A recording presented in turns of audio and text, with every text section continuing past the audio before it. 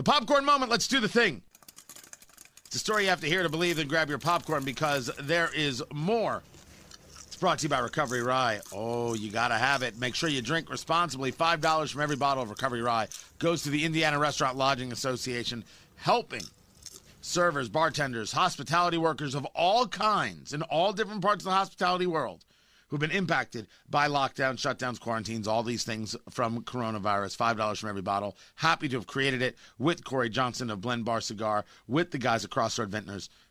Love it. Thrilled by it. You should have yourself a bottle. Again, did I mention drink responsibly? RecoveryRye.com. You can find out where it is near you. It's a bit of a twofer. And the first is when you get over your skis and people make the mistake that money is intelligence. People make the mistake that money is intellect.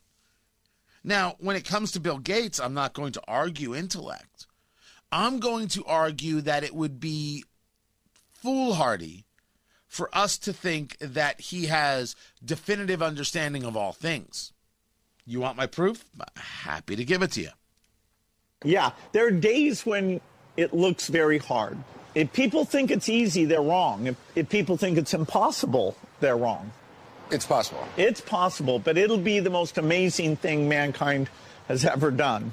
That's what it has to be. Yeah, it's an all-out effort, you know, like a world war, but it's us against greenhouse gases. He's talking about getting to zero carbon emissions. That's what he's discussing. It's like a world war against greenhouse gases. Look, I have to tell you, when Bill Gates of Microsoft fame starts talking about vaccines, I tuned him right out. Right out. He's not saying anything that I think can provide us with value. He's saying what he thinks, and because it's Bill Gates, he gets these dollars to back his thoughts up. But no. We still have to be open. We still have to have society going and flowing. And if he thinks that we need to have levels of lockdowns, he would be wrong. I would tell him directly. He has no science to back him up. I have science to back me up. He's got fear to back him up. Fear is a motivator, but it's not the right one. A world war against greenhouse gases. To what detriment? The argument is this idea that it's all or nothing. And that's just a foolhardy argument. The argument is we have to sacrifice ourselves at the altar. But we're the only ones doing the sacrificing. India as an ally, and India will do no sacrificing. They've proven it. China does no sacrificing, and they're only praying that you do, which is weird for people who are communists because they don't pray. God doesn't exist for the communist, only the party does. Foolhardy things like this, dangerous things like this, dangerous things like not opening the schools.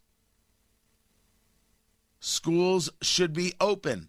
This is Rochelle Walensky, who is, yeah, I've got that right. I mean, with all the changes that have been going on, you know, sometimes you forget who runs what. Rochelle Walensky runs the CDC. That's her job now, on schools. Yeah, that's a great question. You know, what we are finding from the science-based literature is that there is more spread that is happening in the community when schools are not open than when schools are open. So we certainly want to make sure that there is limited to no transmission of disease in our schools. And of course, we are managing all sorts of risks. So if schools are closed, there's lots of other risks. That is risks to food insecurity and many of the other things that Donna has mentioned, a lack of educational milestones being missed. So many other things that we have to think about in the risk. So really what we're trying to do is make sure that there is limited to no transmission in the schools, and we believe with the strategies that we have put forward that there will be limited to no transmission in the schools if they are followed. So open the schools. Open them all up 5 days a week. Let's go to work. Everybody's in agreement, except, of course, Dr. Fauci, because Dr. Fauci was all in favor of schools opening up. Bars should stay closed, but schools should open up. And now he's saying schools should only open when we pass Joe Biden's $1.9 trillion relief bill. But again, it's Dr. Fauci. He can't be trusted. He's proven it. You see, with Bill Gates, it's just because he has money doesn't mean we have to listen. Right? If we had to listen to people who had money, we would all have to listen to Kylie and Kendall Jenner. All of a sudden it makes perfect sense. Why? They're not smart? Is that it? They have money, but they're not smart, but Bill Gates is smart? You create a makeup line that gets you $1 billion. Go on. I'll wait. You don't have to listen. Dr. Fauci has proven that he cannot be taken seriously, that he may know about infectious diseases, but he doesn't know about policy, and he'll say anything you ask him to say as long as you keep him in front of a television camera. That's who Dr. Anthony Fauci is. The issue with Bill Gates, all right, you want zero carbon emissions, but we're not about to destroy society while you have $100 billion to do it. The problem with Anthony Fauci is he's proven he'll say anything to a camera to be on TV, even when it doesn't make sense. The science is in and clear. The science is in. You can still get coronavirus in a school. It's just much more unlikely.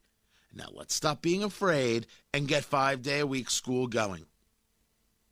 That should be our job together.